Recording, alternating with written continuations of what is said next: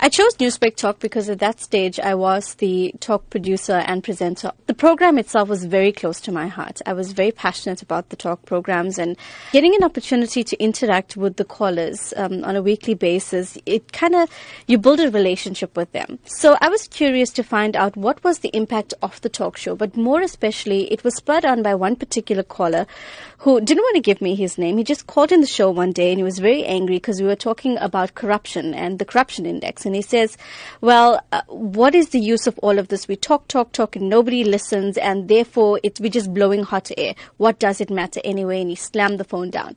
So it got me thinking, what's the point of it? Why should we continue conversation? Does it have a resounding impact, or does it end, when the program ends?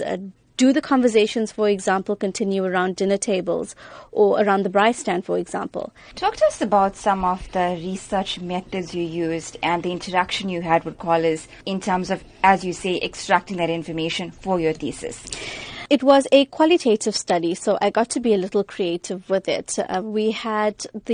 Research was done in two phases. The first was where I had a focus group and we had just a few of the frequent callers. We spoke for a good few hours and we explored everything about, it was a bit daunting as well because they had to answer questions like whether they liked me as a presenter or whether, they thought that I was too soft or lenient in certain issues.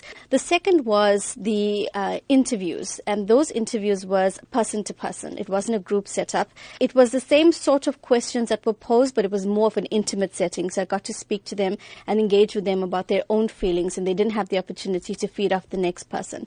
So those were the two stages, and then all of the data was collated and we were able to find the emergent themes. And what was interesting about the themes is that everybody who was part of the group, they all agreed that Newsbreak had a resounding impact on their own lives. The aim of the thesis was actually to find out just that. At the end of it, what do you think is the impact of Newsbreak Talk on communities that we service?